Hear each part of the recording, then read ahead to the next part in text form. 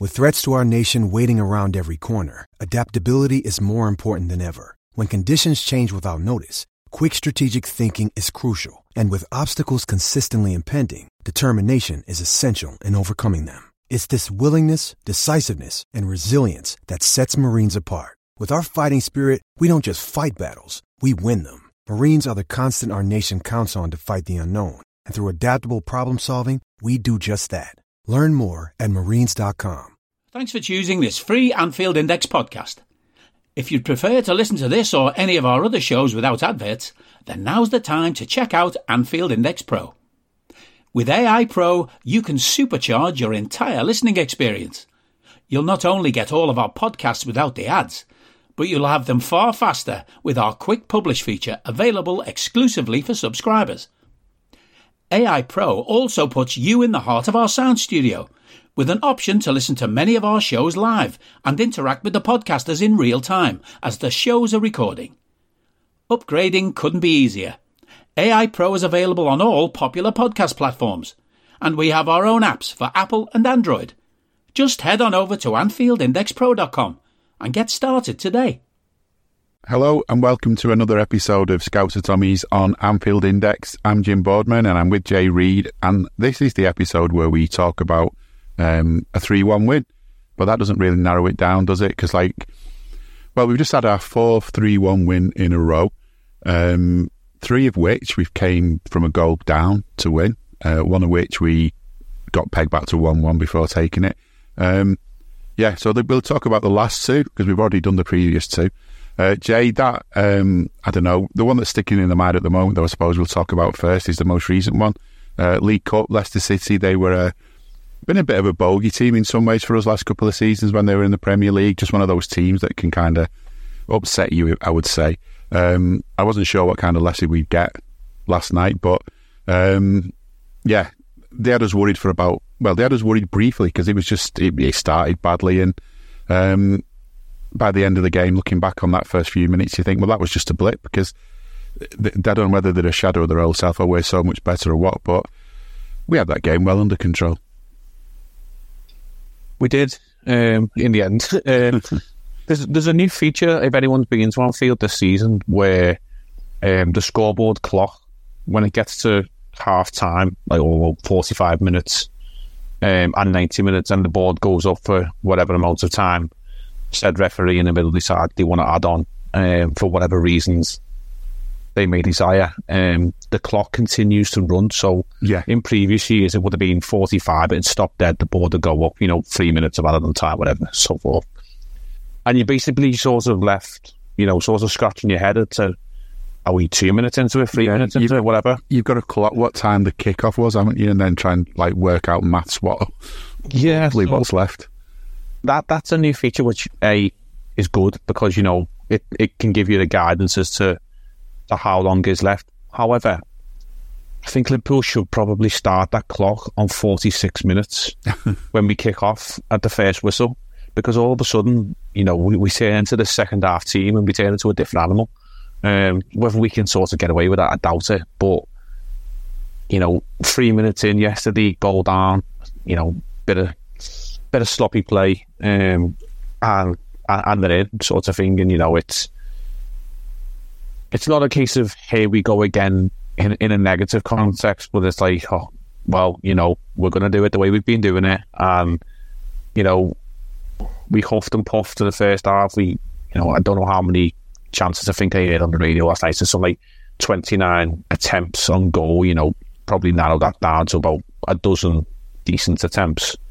And Everton's favourite, lone starlet last year, Connor Cody, seemed to be inspired to clear everything off the line. But I turned and said to my mate on about 60-odd minutes, 65 minutes, when a certain number 8 come on the pitch, I was like, that's it now, we're bringing the football on. Yeah. We're going to see some real football now when this fella walks on the pitch. And, Darwin come on, and, we all know what Darwin brings. It's embrace the chaos mode and not to dig out Jota and Gakpo, who I would say had mixed games, but when Darwin comes on, defenders know he's just a bundle of mad energy and he's going to do mad things, and they might come off, they might not come off, but he's not going to give up. He's not going to give them a minute's peace. So instantly their defensive line was asked questions because the unpredictability factor, and then you bring it on a star quality footballer in Szoboszlai, and it's game changing. And it could sound cliche, but these players are different level and different class, and eventually class shines through when the cream rises to the top. And we'll speak about that goal, but yeah, I've not seen a fella in a number 8 shirt. It's something like that for about 15 years at Anfield, and boy, it was good to see again. Yeah, when we spoke a while ago, didn't we, about the thing about numbers? We've talked about it a few times and what numbers mean, and like it feels like every game we play, he's growing more and more into that number 8 shirt, and you try and sort of keep yourself in check, not to get too carried away. But then you think, why do that? I mean, get carried away. He seems a decent player. There's nothing I've seen in him yet that's worrying me, and he's going to get better and better with every game as he gets to know everyone. There was a young team we put out last night, which is no surprise. League Cup, pretty much kind of what you would have expected. I didn't actually know the teams, believe it or not, because I hadn't sort of, by the time I remembered to go and look for the team, saw what time it was already in that dead zone of no signal. So I was listening to the team being read out by Peter McDowell, and I was trying to work out, well, how they're lining up, and I thought it was strange that he'd read Curtis out so early on, because I was trying to remember, does he normally do it by number? Does he do it team ordered? It seems to change however they're going to do it, but Curtis was mentioned second, and he was captain a lot. Maybe it's because he's captain, but new role for him. 2 responsibilities though in one go. That's what I thought was a bit of a worry once I realised once they were on how they were lining up. You're asking him to be captain, which carries extra responsibility, and you're asking him to play in a different position. And not just in a different position, in the new version of the different position, maybe. I was a little bit worried about that, but I think, you know what, in all honesty, I didn't think he did that bad a job doing it. I think I'm glad he got the captaincy, got the armband, because he's matured so much this last year or so. He's become a much different player. I like the way he got everyone into the huddle before the kick-off as well. He wasn't frightened to be the captain, and I think in that role, okay, it's not his ideal position, but it was worth giving it a try, wasn't it? And I mean, like I think you were mentioning before we came on air, there's potential that Trent could be coming back very soon, but for the time being, we need to know who we can play in that position, don't we? Because Trent isn't always going to be available, and we do need to sort of go easy on him. So yeah, after Stefan, after other players, I mean, after Joe Gomez, I don't know, where would you stick Jones in out of those 3 as a potential filling in right back? I would say I'd go Gomez, as your first backup, and then I'd probably go Jones purely based on the evidence of last night. And young Basetic is, as we said before, he's still a child. People forget this. And I think Klopp mentioned last night, he didn't start because he's easing him back in slowly. He needs to build him up. He's not really had a pre-season, so he's going through pre-season right now, in his words. And Jones, yeah, you're right in saying he has matured as a footballer. We still have been scratching our heads for God knows how long as to what is his best position, but I think we're slowly discovering, part of that midfield 3 is probably where he's most comfortable right now. Arguably, you would say the shirt is his, alongside Szoboszlai and McAllister in that midfield 3. And he's done nothing, to harm his chances. And getting the captaincy, obviously, at home, to lead Liverpool out is an honour for any player, but as a local lad, being able to do that at Anfield is obviously something you can never take away. It's a special feeling for him. And obviously to win the game was even more special for him. So he performed well. I thought he was very disciplined in terms of being aware that he wasn't always going to be a midfielder, because we could and lost in the mind of Trent as becoming a midfielder, but in this sort of role that he's playing, he also has to be a defender. And I think Curtis was very conscious of the fact that there was times when he had to get back in there and he had to fill in, and he done it very well. And I'm much like Gomez at the weekend. I thought that if we just have a quick glance back to the weekend's game, that second half especially, I thought Gomez, was very mature in his performance of when to step up and when to sort of play on the ball. And also at times when it was just sensible to just playing the ball in positions that, required defensive actions.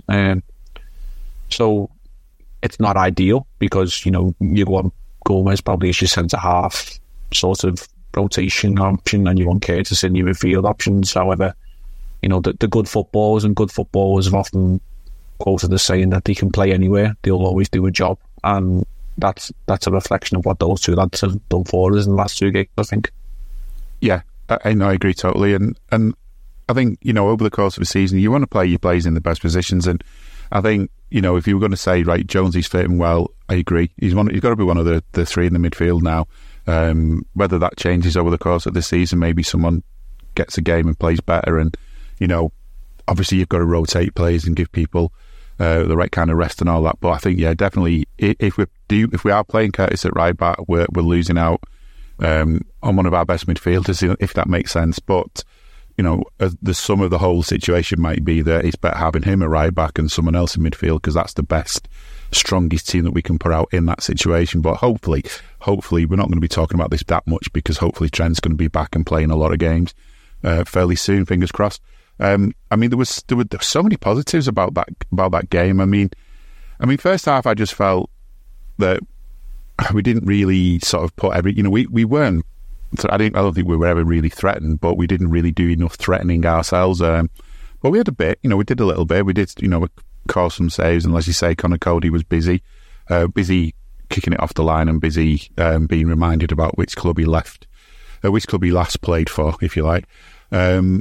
It was just good to see. I think there was like a nice blend of youth and experience, except the experience these days just isn't that old amongst those lads who were playing last night. That experience is Curtis, who's still, as much as we're saying he's matured, he's still a youngster.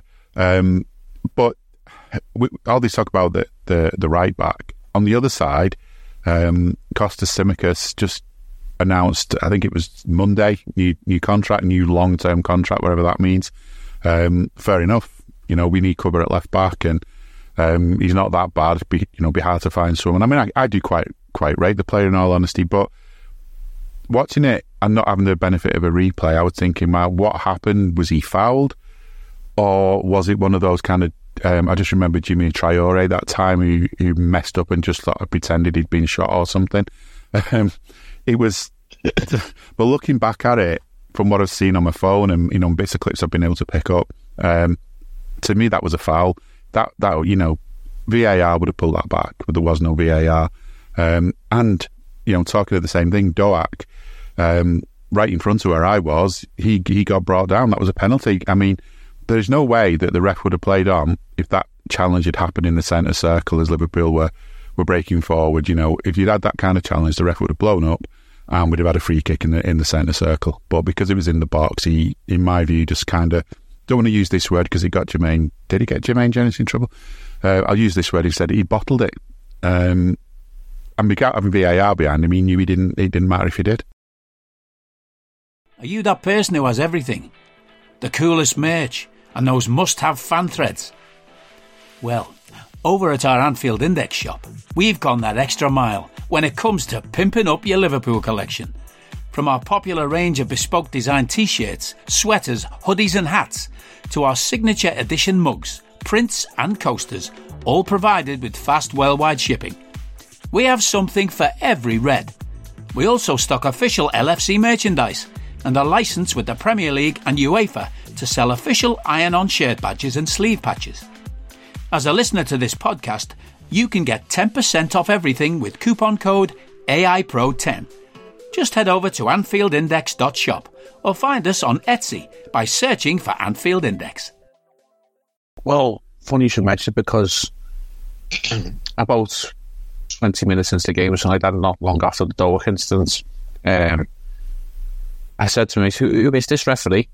So a little quick look, and fortunately enough, I managed to get a little bit of signal, and his name called Tim Robinson. I never heard of this fella in my life, so come to the conclusion that this must be EFL Cup, so they're using EFL referees, obviously from the Championship and whatever. This lad maybe trying to make a name for himself, and in the essence of trying to let the game flow, it's just the mantra that referees try and use for vindicating decisions of lunacy in tackles that can get away with. He was letting it flow too much in terms of it got a bit out of hand, and he didn't have any control of the game itself, which is what the referee's there for, is to make sure that the rules are applied and the game flows off smoothly in terms of a fair, equal match, and anything that is above board or below board, however you want to address that, it is picked up upon, and sanctions in terms of yellow cards, free kicks and fouls are handed out. And I thought the referee had a stinker, and I don't want to say much more than that, because I can't imagine he'll get many appearances at Anfield, and maybe this was the old cup cliche of we'll only be here once, let's make a name for ourselves. But he was pretty poor across the 90 minutes. And regarding Tsimikas, there was a shout from someone behind me and says, what sort of contract did we give him? Was it a full contract? Because it shouldn't have been a playing one. And I was like, I laughed, but then I thought, you know what, like, it's not doing him any good. But it was kind of summing up his first 15 minutes or so, and what we seen against last week. He didn't have the greatest performance, and I can only hope that the poor lad hasn't been out celebrating too much, and maybe that's affected him. He never looks like he's had a good night's sleep anyway, Costas, on the best of days. So fingers crossed. It's the excuse I'll give for him last week, and is getting the rust off. But this one's starting to look like a rusty old motorbike that's going to need a lot of WD-40 to get it going again. And I'd imagine he's probably going to be in next week in the Europa League game that we've got upcoming. But I don't think Andy Robertson's probably fearing for his place against Spurs at the weekend. Is probably the best way of summing that one up. Yeah. I mean, I've said all along, we need competition in every position, and if you've got competition, then you get the best out of the players that you pick. And I just thought, at one point, I thought with Costas we got that.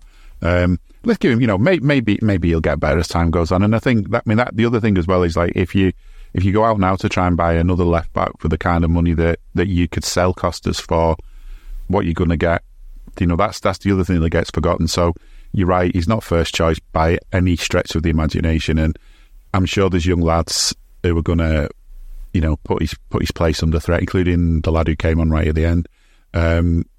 There's time yet for him to. He needs to feel the competition, I think, is what I'm getting at. But I mean, that first half on the whole, mainly forgettable.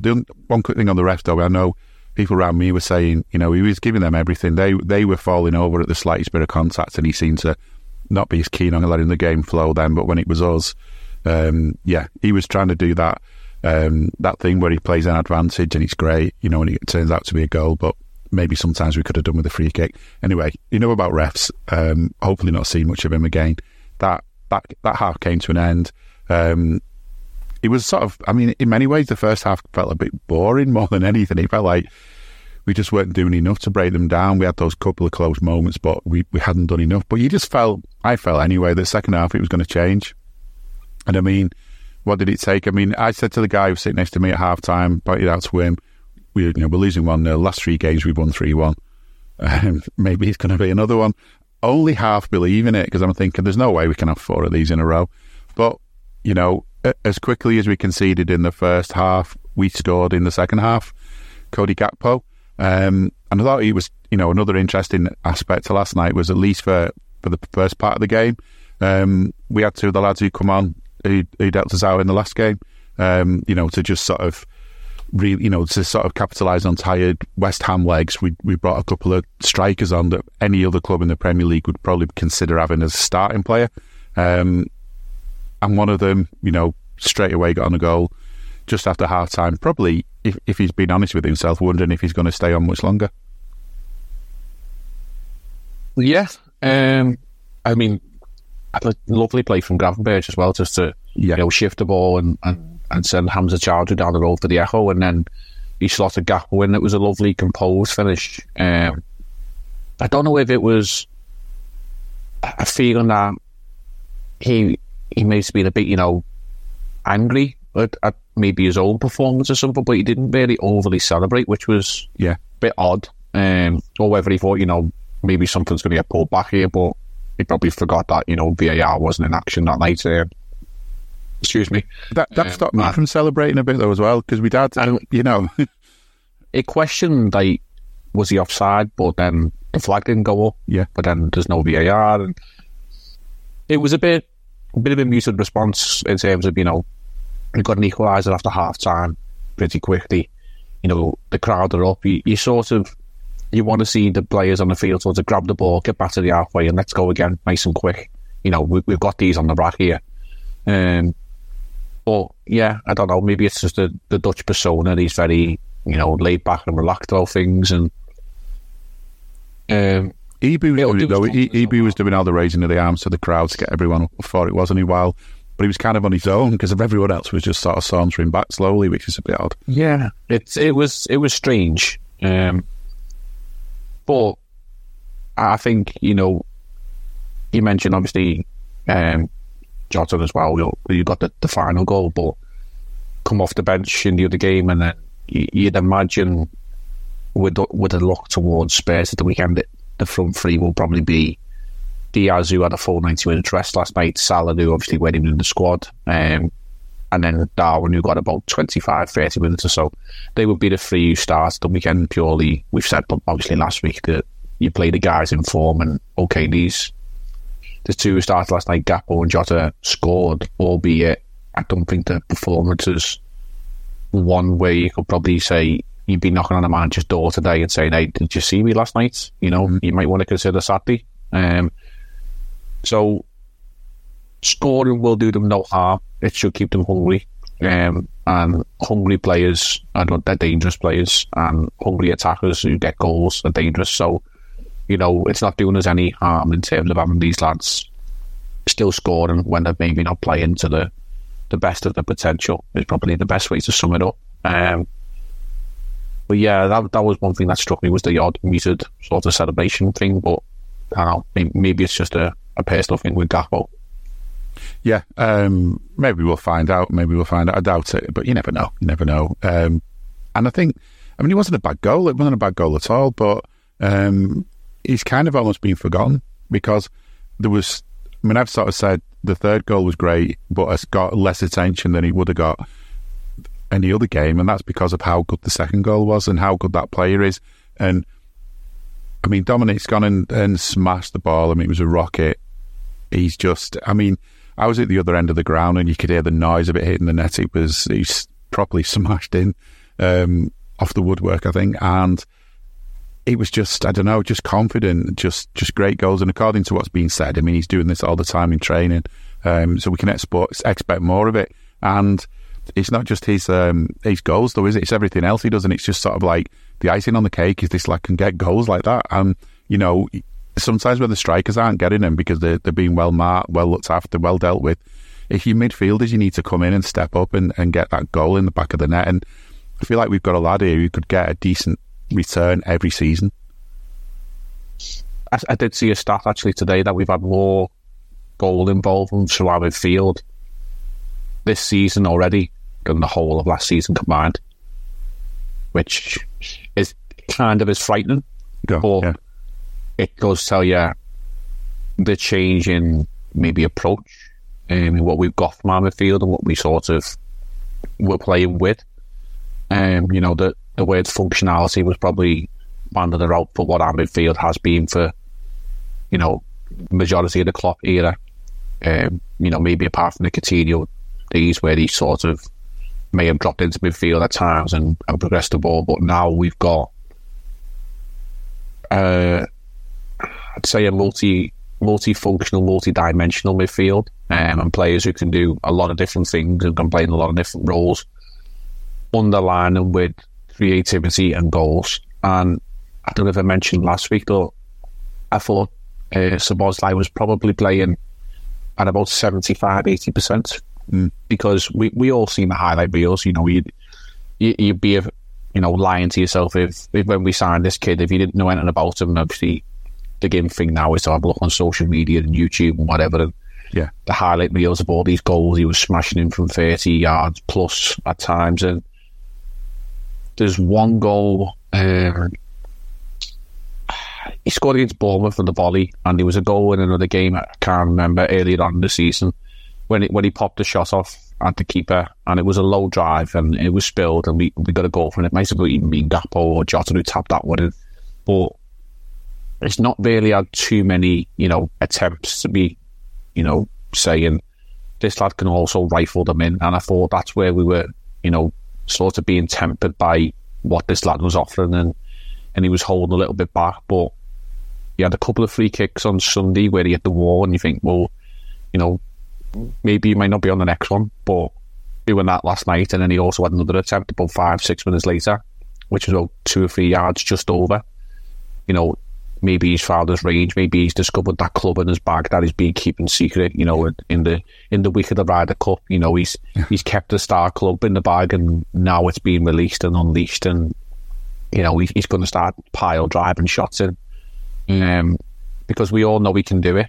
And you got the honour last night of seeing him in the flesh for the first time, and we've often said when you see a player in the ground, in the flesh, it's a different perspective from what you see on the TV. And I'm interested to hear your thoughts about what you think that player brings to us as a whole, because it can be deceptive on what you see on TV in terms of what he does off the ball as well. He is literally a man with everything.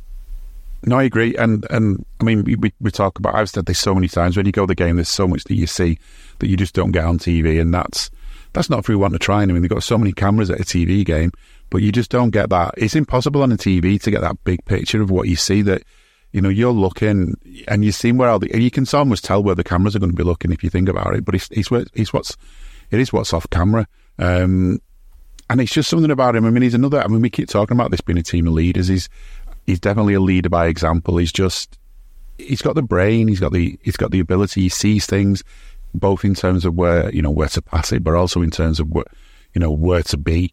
It just feels like, I don't know, I'm trying to think of who it reminds me of, but there's I just have that feeling sometimes that you've got a player that comes in and they remind you of some player from the past in some little subtle way. I've not quite put my finger on who it is, but he just feels like a star in the making. He's got everything, and there's even that sort of secondary stuff as well, like the way he is with the fans. I mean, he scored that goal and he's straight to the cop. These are just the little things that can turn you into a legend. And I don't know, it's hard to put your finger on everything, isn't it? But there's plenty of that with him. It's early, but the Stevie G comparisons are there in terms of what he does, and the affection with the fans, the off the ball work, the leading by example. The shot last night was right out of the Steven Gerrard sort of catalogue of pile driver that he rifled in for us over the years. Yeah, because what Stevie G would see the ball, he'd see the goal, he'd see this opportunity, and he knew that there was a really good chance he could pull it off that most other players couldn't. They'd be hitting it into the roof of the goal, not the roof of the net. And he's got that, hasn't he? He's got that confidence that he knows what he can do and he knows how to do it. He has, and I also think it's just what he's brought, because with all due respect to the midfielders we've had over years, Jordan Henderson was not a Steven Gerrard replacement. He may have took the armband, but he was never the player Steven Gerrard was. He was completely different, and undue pressure was often put on Jordan Henderson's shoulders for not being Stevie, and not many players in the world could ever be, half the player Steven Gerrard is. And Dominic Szoboszlai right now has got a lot of the attributes that Steven Gerrard had, but if he can produce half of what Steven Gerrard produced in his Liverpool career, he'll go down as a legend.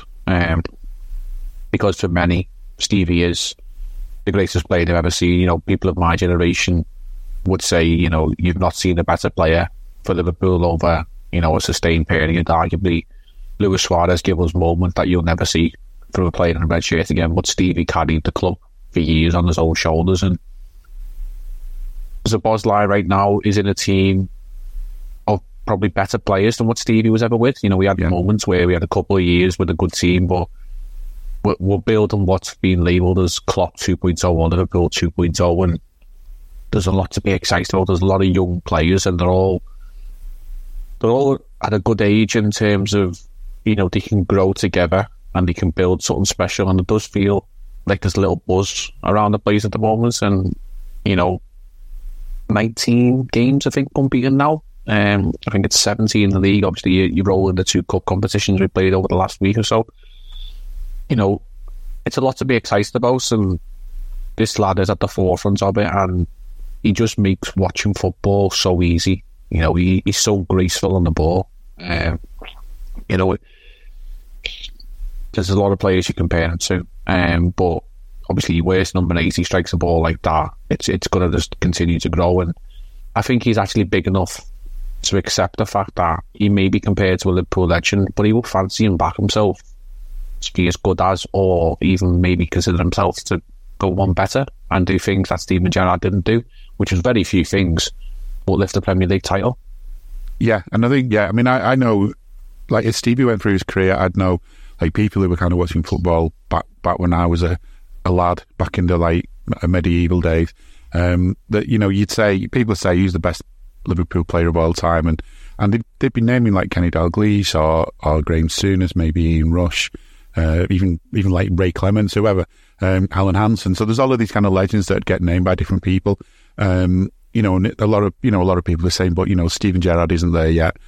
And as time went on, I just kind of noticed loads of people kind of just gradually, like one by one, they were picking off people who'd sort of not said Gerrard was up there, and then eventually people were saying he was. And then for him, it was heartbreaking in a way to look back on his career and think, how many years as a Liverpool player was he playing in a good team? Like you said, he wasn't very often, it wasn't anywhere near enough, and you wonder what could have been if he'd had players around him who were of the kind of quality that Kenny Dalglish had around him, that Ian Rush had around him, that Alan Hansen had around him. You know, it used to say, we don't know, we'll never know. But I agree what you're saying with Szoboszlai now. There's so much potential in this Liverpool side at the moment. There's so much youth in it as well. You know, we've got, to me, I mean, I don't want to get carried away because I can see this backfiring on us if we get too carried away. But you know what? We've got every reason to be getting carried away. We've played so well this season, as you say. This run of wins just keeps going, and we've got this ability to react to when it does go bad. I mean, you know, I've seen Liverpool teams in the past where you'd have gone down early like that against Leicester, and it'd have just been a mess. They'd have gone to pieces. They just wouldn't have been able to get past them, and that would have been, you know, we'd have been 2-0 down by half time.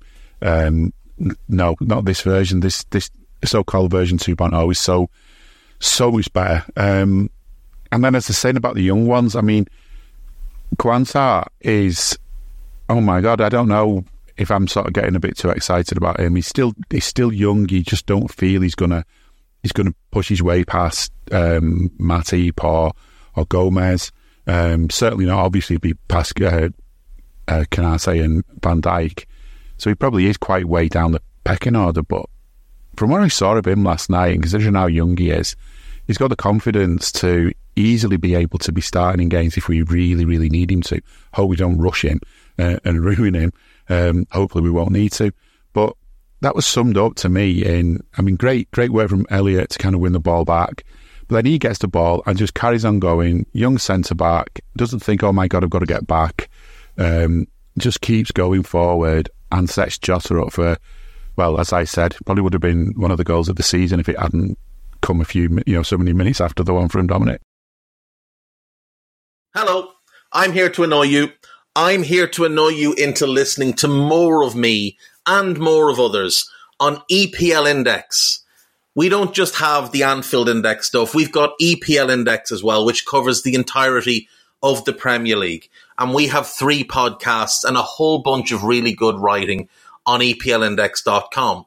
The podcasts are my own two-footed podcast, which is every day at 4 p.m, Monday through Friday, covering the whole league.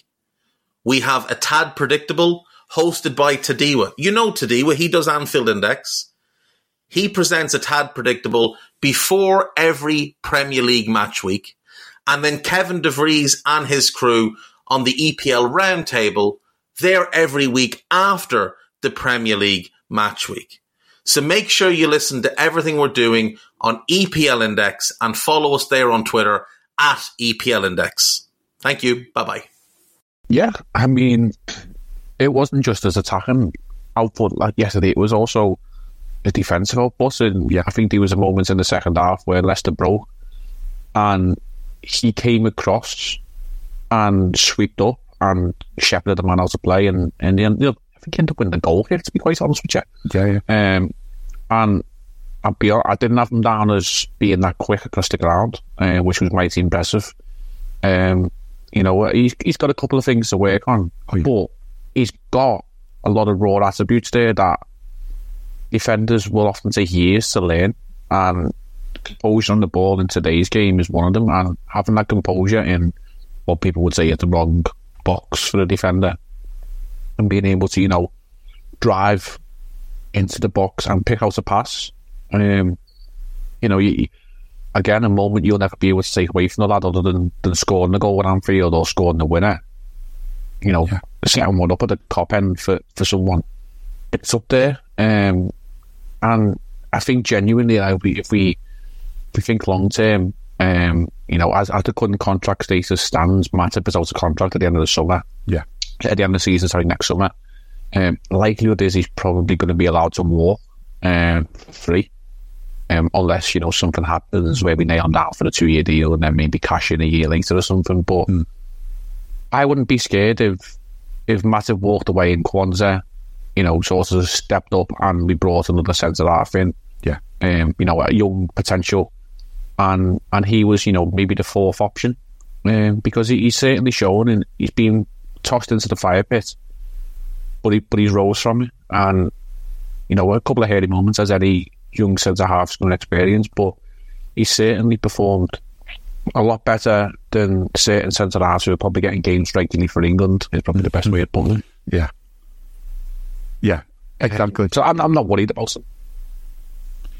Yeah, no, I'm not as well. I think he's, we've got to give him the game time, we've got to give him the experience. They've got to make mistakes because they can't learn from mistakes otherwise, can they? So I'm glad we're giving him a chance, and I hope we can keep going in this tournament, in this competition as well. I mean, we've got Bournemouth next, I think we were drawn against, and they've caused us problems, I think, at times in the past, or made us have a bit of worry, I don't know. They feel like a team that if we put a weak team out, they'll put a strong team out. But that's something for the future. We can worry about that then. What I liked as well about the lineup in a lot of ways was the fact that we could play such a young team, but we still got that cavalry on the bench if we need it. We're not totally writing the competition off. I mean, there's probably teams who've gone out of this competition over the years because they've not just played kids in the starting 11, they've put a load of kids on the bench as well, and showed no interest. And I mean, apart from that year, we had to, because we were in the first team was basically representing the country in the World Club Championships, but we were forced to still play a League Cup game. On the whole, I would say under Klopp, we tend to do that. We do tend to put out a strong team, a strong squad, if you like, made up mainly of sort of younger ones starting. Also a nice touch that the armband went from Curtis to Kelleher at the end, towards the end. I don't know how long was left. He could have gone to any of the other players, but maybe that's another little thing we were talking about, whether Queeves has had sort of an agreement with Klopp that he'll get Europa and League Cup games. I wonder if he's been told he'll get the armband now and again. Yeah, I think it was about 80 odd minutes. Excuse me, that Jones left the field. And yeah, I did wonder, thinking Jones going off, who's going to get the armband? And my initial thought was probably maybe Konate. I thought, yeah, was going to get it. And a goalkeeper having the captaincy is always a strange one, because if a situation arises, the other end of the field, the referees and a little, jumped up mentality that they have is, well, I'll only speak to the captain. Yeah. Well, as your goalkeeper, got to sprint the other end of the field to try and just gesticulate their opinion of the other players, because the captain is the only one allowed to speak to the referee. Or would the referee allow, another player to step in because the goalkeeper is so far away, and it's, unreasonable to expect that. But, Kelleher's been at the club several years, and, yeah, for many we did think he would move on, but he got the Europa League, and we mentioned last week, his performance in that he couldn't really do much about the goal, and he pulled off a save even though it was offside to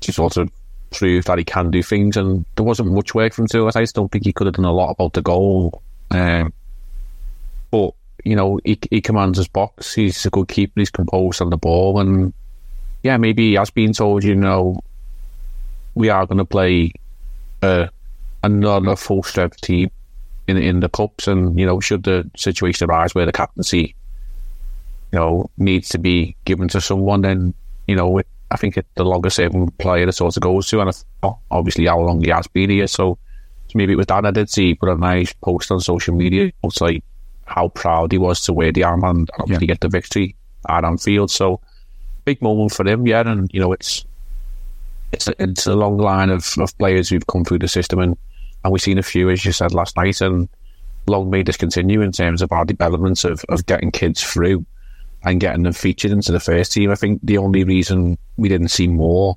was the under-21s were playing in what was known as the Europe Premier League International Cup against Monaco, to which they went down, lost 2-1. Young Jaden Dan scored in the 82nd minute, and they had a player sent off in the final minutes of the game. So that was probably why, we didn't see the likes of, Bobby Clark, and a few others. Yeah, I think that's it.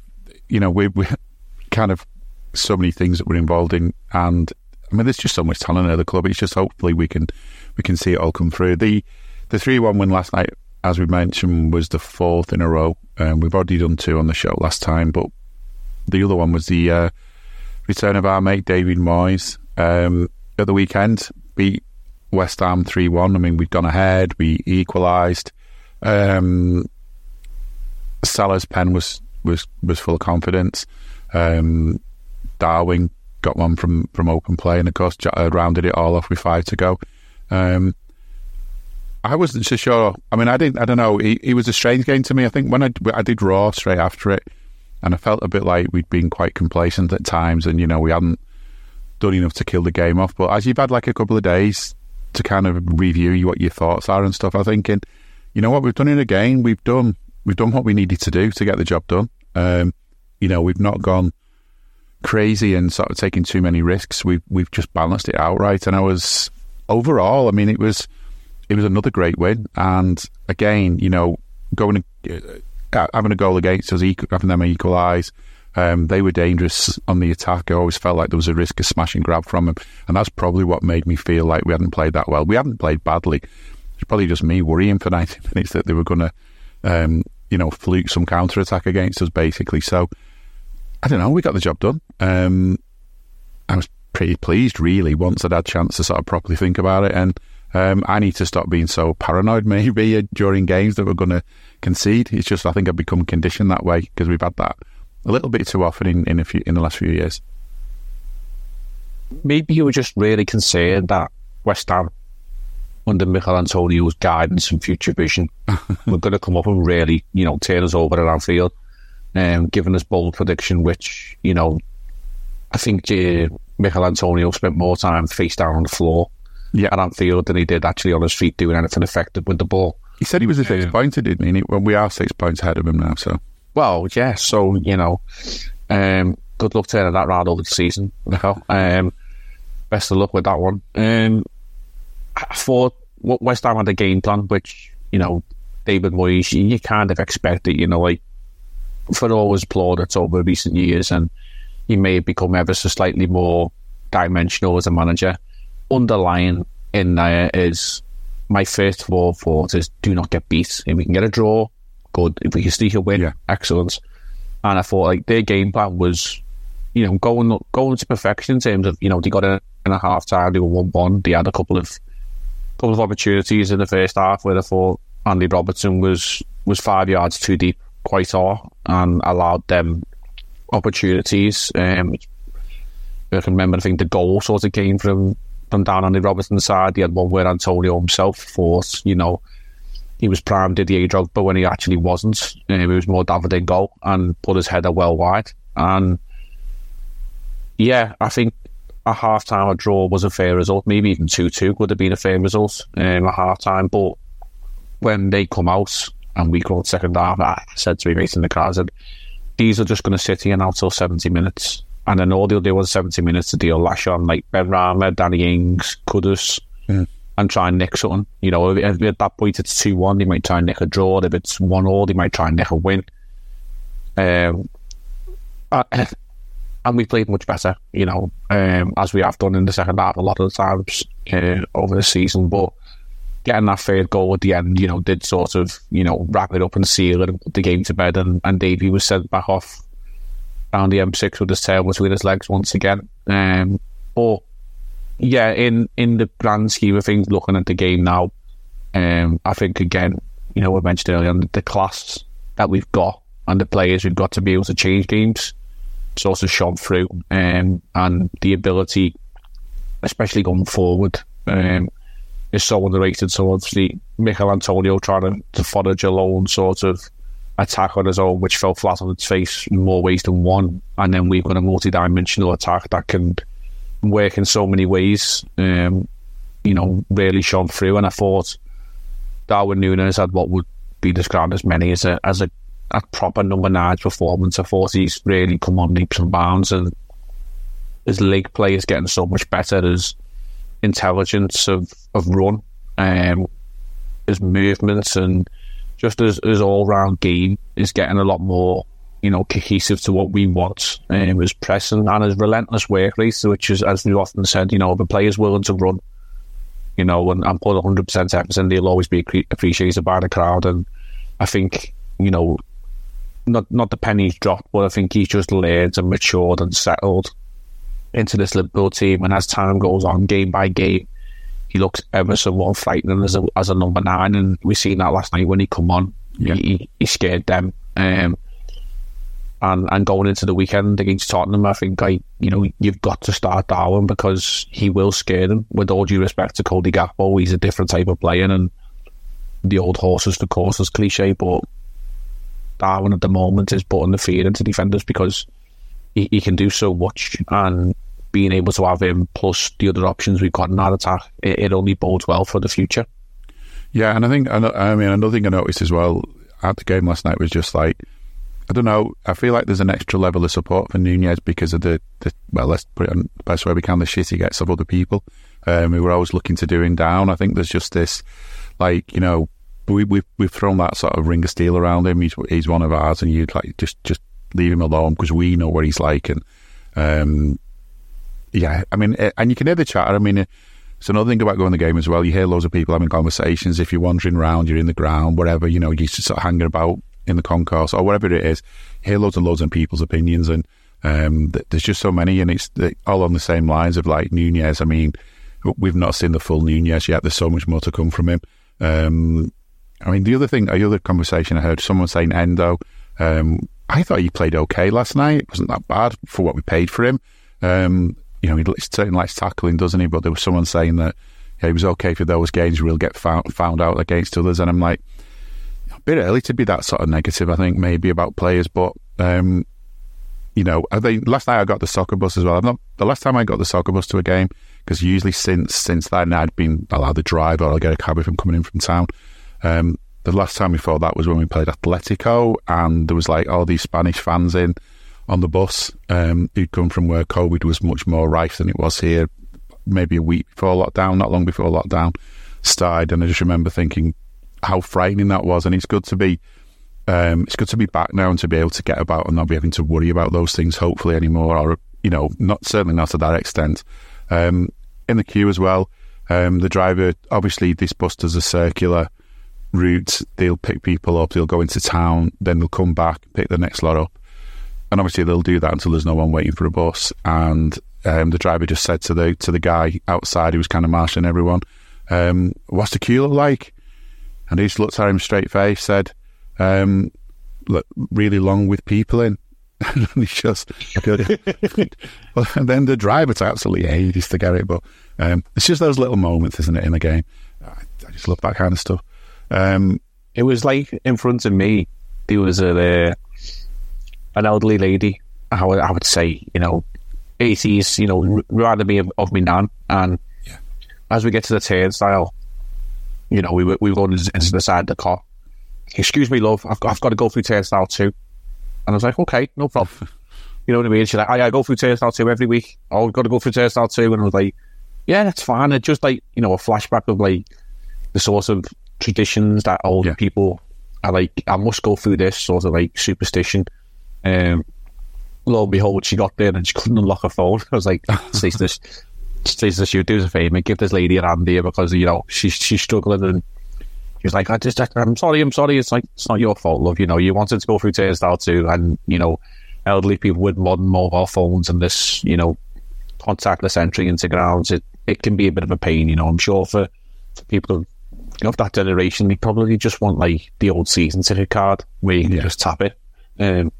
Why the club can't do that, I think it's baffling, but it did give me a smile. Maybe one of the reasons is that you know, if they said we'll do anyone who's over 70 can have an old fashioned season ticket. Maybe there's a lot of season tickets of people who are like currently like 120 because they've never changed the name on whoever it was to start with. Maybe that's one of the reasons. Yeah, I mean, as well, I mean, off the pitch, we've had a bit of news. There's probably a couple of hours before we start recording this that there's been some new investment in the club. It's early days. We don't know a great deal about it yet. And you can tell that we don't know a great deal about it because I thought there's one report that says Liverpool on FSG and Dynasty, who is the Dynasty Equity, you've got this new investment in the club. They haven't revealed the financial details, but it's in the region of $100 million to $200 million. I mean, that is one hell of a sort of, you know, roughly, like if you go, you know, if you were saying like you wanted like some work done on your house, you know, like it'd be $1,000 or $2,000. Like, come on, it's not $1 or $2,000. It's a lot of money. 100 million, 200 million. Bit of a guess. And the money's basically already been spent, if you think about it, because what they're saying it's being used for is debt that the club has already had to do things like getting through COVID, getting through the pandemic, the work on the new stand at Anfield, the Anfield Road stand, the training ground alongside the old academy, buying Melwood back, and even some of the money we spent in the last window on transfers. So the money's not going to come in to anything in the future, but I suppose what it does is it gives us it gives us the right to go and get more debt or whatever if we need that to carry on. But we don't need to build another training ground. When Anfield Road's finished, that's probably the last big bit of building work we're going to need to do for a while, I would say, at Anfield. So they don't seem to have got a massive stake. I think you were saying it's only like a tiny little percentage for that money. So I mean, I don't know, it doesn't feel like a bad thing. And it feels like, as well, all that stuff when the news was first released that Liverpool were looking for people to invest in the club, to me the message that they were giving FSG at the time was, we're looking for people to kind of join us, not selling. We want people to join us, to put some money in, you know, to join our sort of thing that we're doing. You know, they'll get a cut of all our profits in the future, kind of thing, or, you know, their investments will grow because the club's value will grow. I never thought anything at the time about the stuff that was being said was that we were actually trying to sell. And that seems to have been the case, if this is, by the looks of it, the only thing that's going to happen. Yeah, and I'm sure there'll be a podcast released on AI. You know, we'll probably do money talks with more in-depth information on who these guys are, and, you know, where they come from, what they currently have investments in, and so on and so forth. I don't by any means claim to be sort of financially clued up, and just a quick look online and finding the website, it's not very overly informative. It gives you obviously who the couple of gentlemen who co-founded the equity firm, and, you know, their backgrounds and whatever, just basically a bio blog of who they are and what they've done in their careers. Couple of links to American teams across varieties of sports. So, you know, they've got connections within sport and fields. But yeah, the vagueness of the fee between $100 and $200 million also comes with the vagueness of the investment being 1.9 to 3.8% of Liverpool. So, you know, if we're going to put our rough guidance on here, I'd say something around like, you know, the 3% mark, for maybe something around about 170 million. I'd imagine it's a flexible figure, and it was being mentioned that it was to cover, obviously, as you said, the developments of the Anfield Road and Melwood. So, it's not, I think it was quite unequivocally stated, it's not a transfer kitty for Jurgen. No. And maybe, some negative heads will look at that and say, oh, we're getting this money, why isn't Jurgen getting any of it? What it possibly is doing is actually, it's covering the overheads for the building developments, which then allows Jurgen to spend the money that, is there and earned by the club to be spent on his behalf. Yeah. So, it might not be actually a bad thing. It's maybe allowing the club to spend money in areas that they want to spend. And this, it's just an influx of cash to ensure that we get that building over the line. And as you attended Anfield last night, as I did, from the naked eye, looking, from what we can see on the pitch, sort of looking up the Anfield Road, and there's not been too much development in the last couple of weeks in terms of installation of seats. So yeah, fingers crossed it's all getting done, behind the scenes, and they're getting that up to scratch and ensuring that we can get, that stand fully open, functional, and bringing in the cash revenue which it was designed to do as soon as possible. I still think the derby is a date that is maybe over optimistic. We might have, an increased capacity of some sort, but I can't imagine it'll be a full opening. Given the derby is, I think it's 3 weekends from now, possibly 4.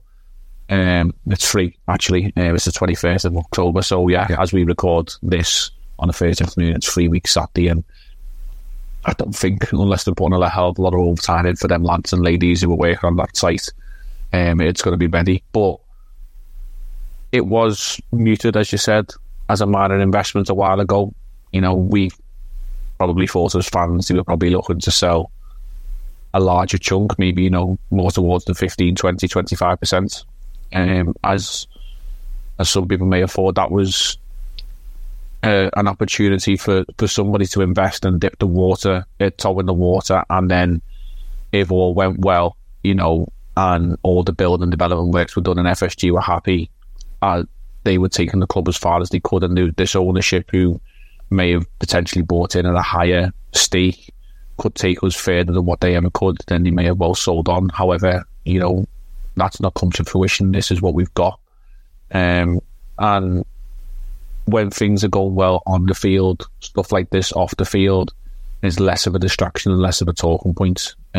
So I'd imagine it'll be news for, 24, 48 hours. And then once we get back to on-field play, it'll probably all be forgotten about. I don't need a VPN. I've got nothing to hide.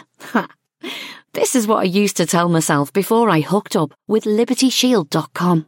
Not only is my home internet now fully encrypted, but I can now access all the websites I want, whenever I want, and do so from absolutely anywhere.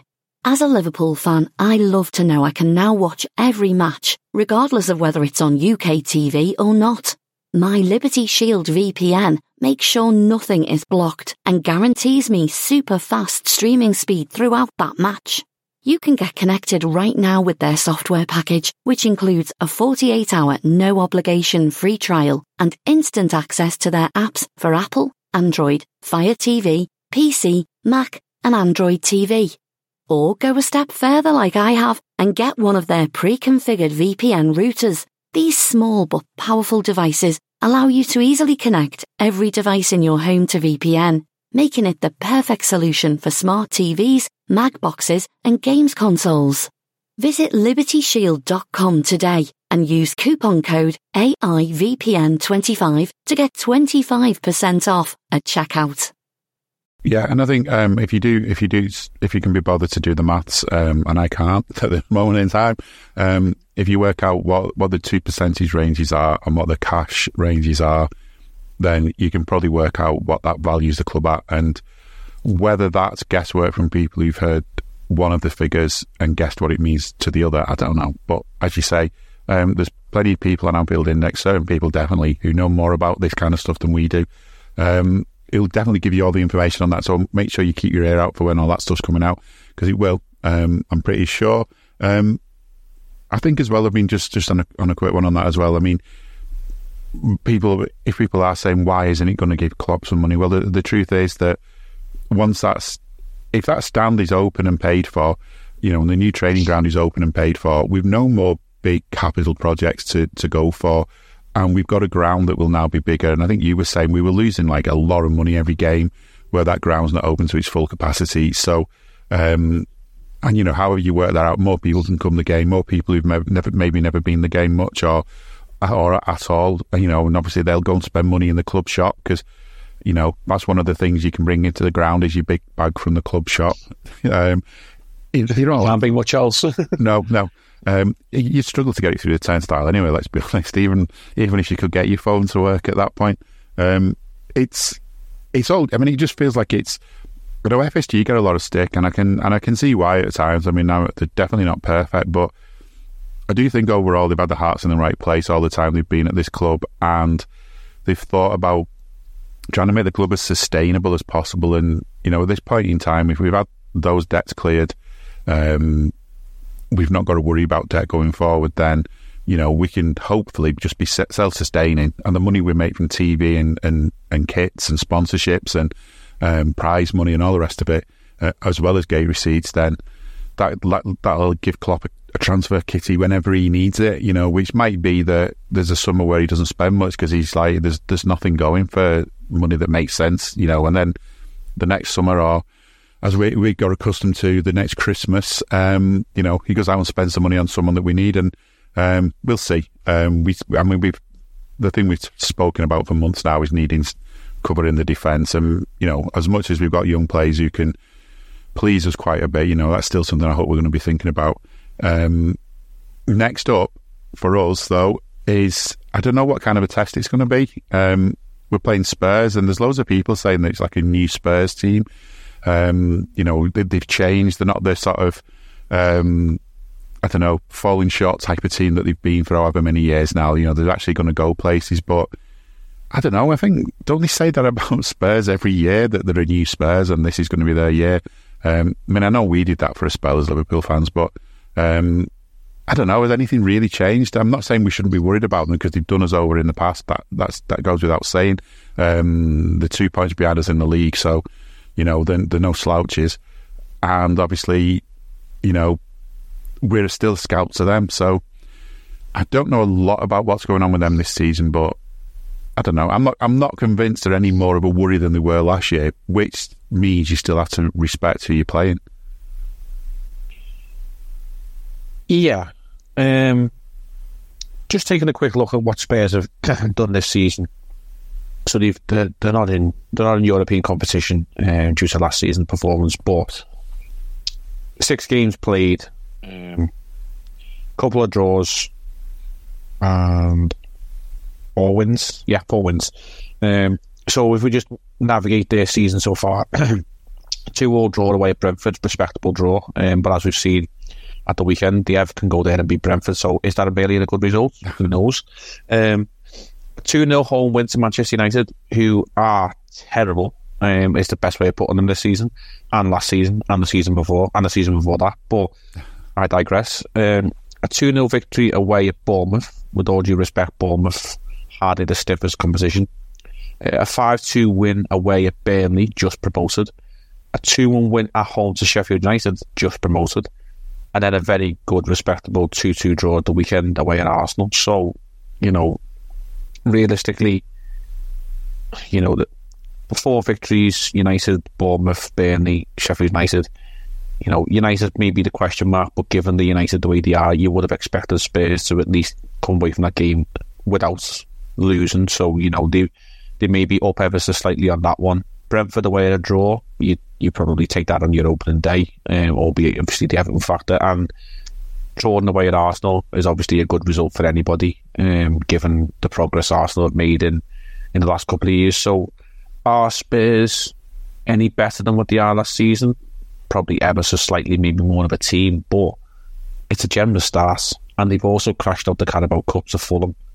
I think they lost on penalties in that one, but it's not screaming down the houses to say they've planted a flag in the ground and said they are title contenders. They might be ever so slightly better, but harder tests are to come. Obviously, they got us at the weekend, and then they've obviously eventually they're going to have to play the likes of Newcastle, Chelsea, Man City, they're going to have to play tougher games between now and Christmas. Maybe judge them then. This weekend's game will be a challenge. It always is. Going to I think it's still renamed the Tottenham Hotspur Stadium because they're probably still seeking a heavily invested sponsorship right for that. But, we should probably fancy our chances going there given the team we've got. And Spurs will give you chances. They've proven that in games over the past few weeks. They do concede goals. Yes, they may score a few, and we are a bit light at the back in terms of keeping the back door shut. But I would fancy us going forward in what we've got in our firepower. Yeah, and I hadn't realised actually because I'm thinking back to days time flies and all the rest of it. It feels like we've had times where Spurs have kind of done us over or whatever. But in fact, there's only, I think in the last 10 years, or the last 21 Premier League games, they've only actually beaten us once. And that was in 2017, but that was where they were playing at Wembley while that new stadium was being built, and they beat us 4-1. So, but there's been times, I suppose, where they've taken points up us, and that's been, maybe that's one of those, there've been those games where a draw's felt like a loss. Because maybe, just how it goes. I think we've had, there was a time, the red cards that weren't evenly handed out when Robbo got red carded, but Harry Kane, England legend, untouchable, didn't, and stuff like that. And that's the kind of stuff you get with them, I suppose. But I didn't realise we'd just been beaten once in sort of 10 years by them. I didn't realise we'd kept them at bay that much. So I suppose that's what hopefully we can do this weekend as well, because, this momentum is going to be good for us. Man City finally slipped up in at least one competition this season, which was in the League Cup. They went out last night. So, they've got a 100% record in the league, but they're really breathing down their necks now. And of course, if we keep winning 3-1 all season, no, we won't. If we did keep winning 3-1 all season, obviously we'd win the league because we're only 2 behind them. I think this weekend might be one of our, maybe arguably the hardest game we've had so far this season, but I don't know, I just feel like we've got it in there to make sure of it. And then maybe it's going to be a full strength team because we're going to need to rest some players. We've just rested some players, and then we can rest some more because we're back in Europe as well, aren't we? We are, yeah. And just a quick sideways glance to our man in the middle this weekend. Simon Hooper. People may remember him very recently. He refereed our game at home to Aston Villa. By no means the most offensive of referees. Surprisingly, he's from Swindon. So, we've often called for referees to be not from the Greater Manchester area, and this lad isn't. He doesn't seem too bad from what I can remember from that Villa game. He was not an overly contentious, and I don't remember if it was yourself who did roar actually for that game, and I think the best compliment you were given to the referee was there was nothing you could really say about him. You didn't notice him. Yeah. Or whoever it was who did roar that day. Apologies if it wasn't yourself. No, it wasn't. If a referee can do his job and not be noticed, then I suppose that's all we can ask for in this league. So, fingers crossed this fella does the same on the weekend. And yeah, then maybe, it's you kind of get lost in the Spurs sort of vortex of games. The one that always sticks out to me is that, as well as the instance of should have been red cards or what wasn't red cards or what was, the awful performance at Wembley when Dejan Lovren had a meltdown, but also the John Moss incident at Anfield when it was like, fuck it, I'll just give a pen because I don't know. Oh yeah. And Harry Kane got a penalty and ruled out a wondrous goal from Mo Salah where he, I think he took about 4 or 5 players on and rifled it past Lloris, and I think we were probably 2-1 up at that point, and then he goes, fuck it, I'll just give Harry a penalty, England's golden child sort of thing. And yeah, I'm hoping for a good game. I think it will, entertaining. If someone offered me now a point, I'd certainly wouldn't say no, but I would also think that we're much further ahead than them in terms of quality of player and sort of where we are with our manager to them being under a very decent sound fella in Postecoglou.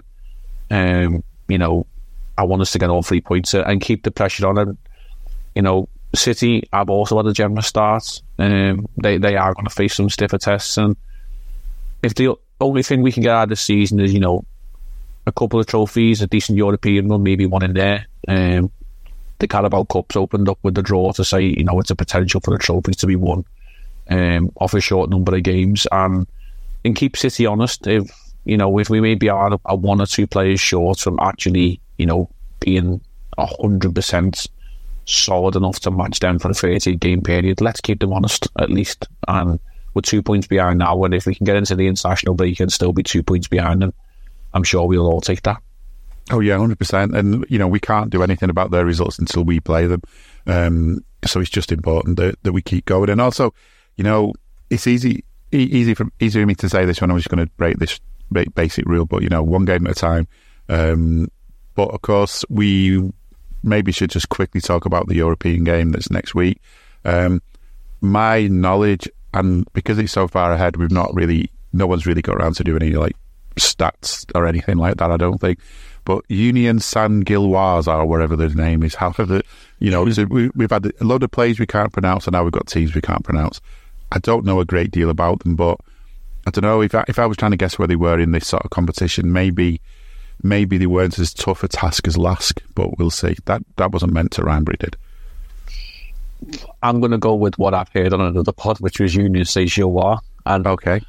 I maybe that would have pronounced hand in the air, like some sort of Italian appealing for a yellow card. But all I know about them is they've got Kevin McAllister, and not the one that was left behind in New York. Yeah. It's the McAllister derby, isn't it? Alexis's boy is coming to town. I wonder if Papa Alexis is coming over for the game. I'd imagine he is. I think there was a nice, image from Alexis posted last week, a couple of images on his Instagram and socials that, they were watching Alexis on one screen and Kevin on the other, which was a nice touch. And they're a team we've never faced before, up and coming, rising sort of team due to the fact that Tony Blue, who owns Brighton, owns them as well. Right. Sort of, a feeder club, one may put. If you delve into the history of recent players who've moved to Brighton, the likes of Matoma, I've spent time at Union in the Belgian league, maybe stuff like find their feet within European football, do a year or so, and then if they're ready and able, they'll move on to Brighton in the Premier League. So there could be a couple of young players there who we may well see in future in English football. I'd imagine they'll probably come, enjoy the day out, and the fans will be coming to Anfield for the first time. And there's always a nice sort of feel about when European fans come to Anfield, or most European fans anyway, I will say. Creates a good atmosphere. Certain fan bases aren't so friendly, is probably the nicest way of putting it. And an opportunity again for the lads who we've probably seen in the Carabao Cup and against Lask to get out there and put another performance in and try and stake a claim for starting berths in the Premier League team. But a big week, sort of beckons. If we can get a positive result at Spurs and a victory at home to Union, 6 points from 6 in the Europa League group, and we've already got a 2-point lead on Union and Toulouse because they drew in their first game 1-1.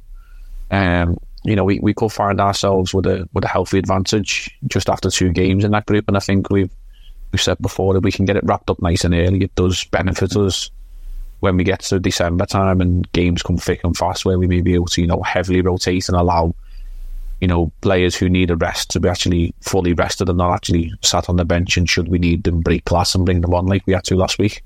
Yeah, no, I agree. It's just break glass. Good way of doing it as well. Good way of putting it.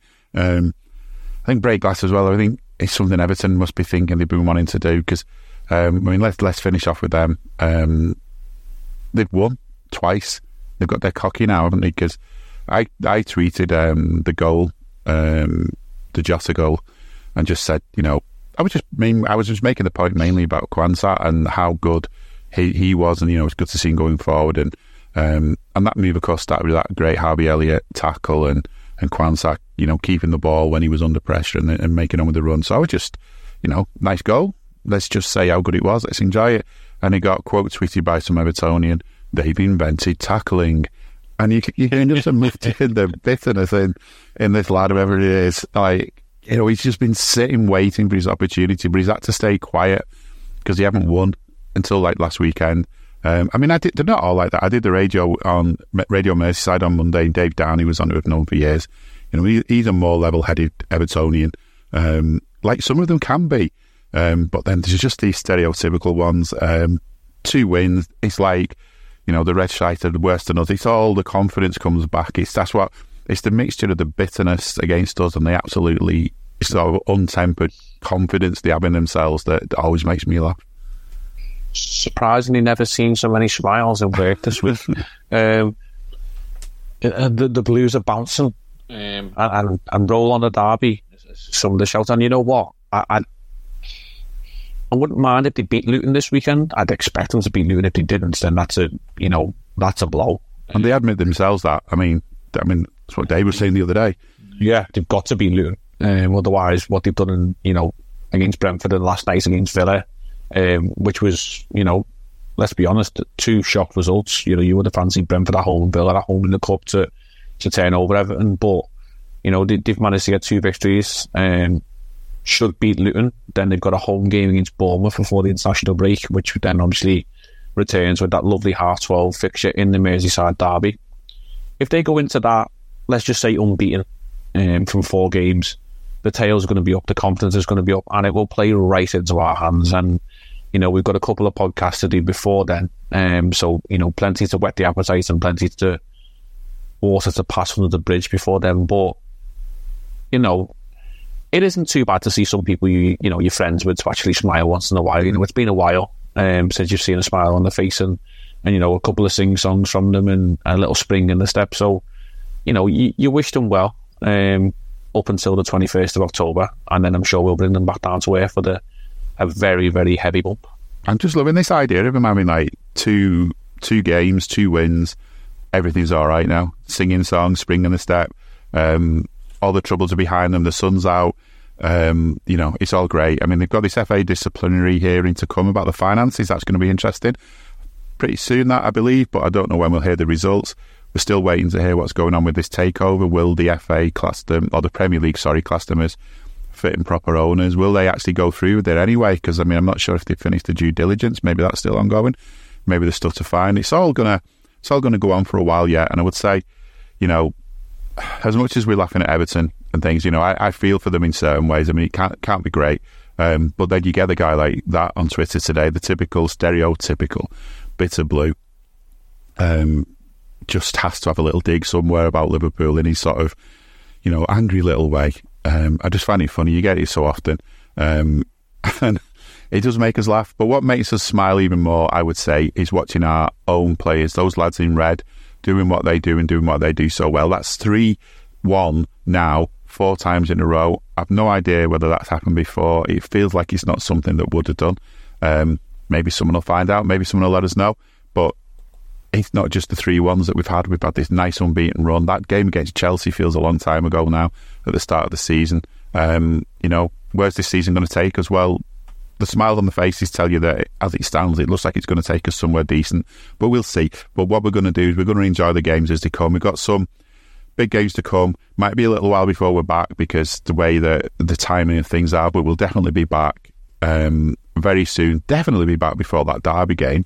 But for us, for now, that is it. As always, thanks to Jay and thanks to you for listening. We will see you soon.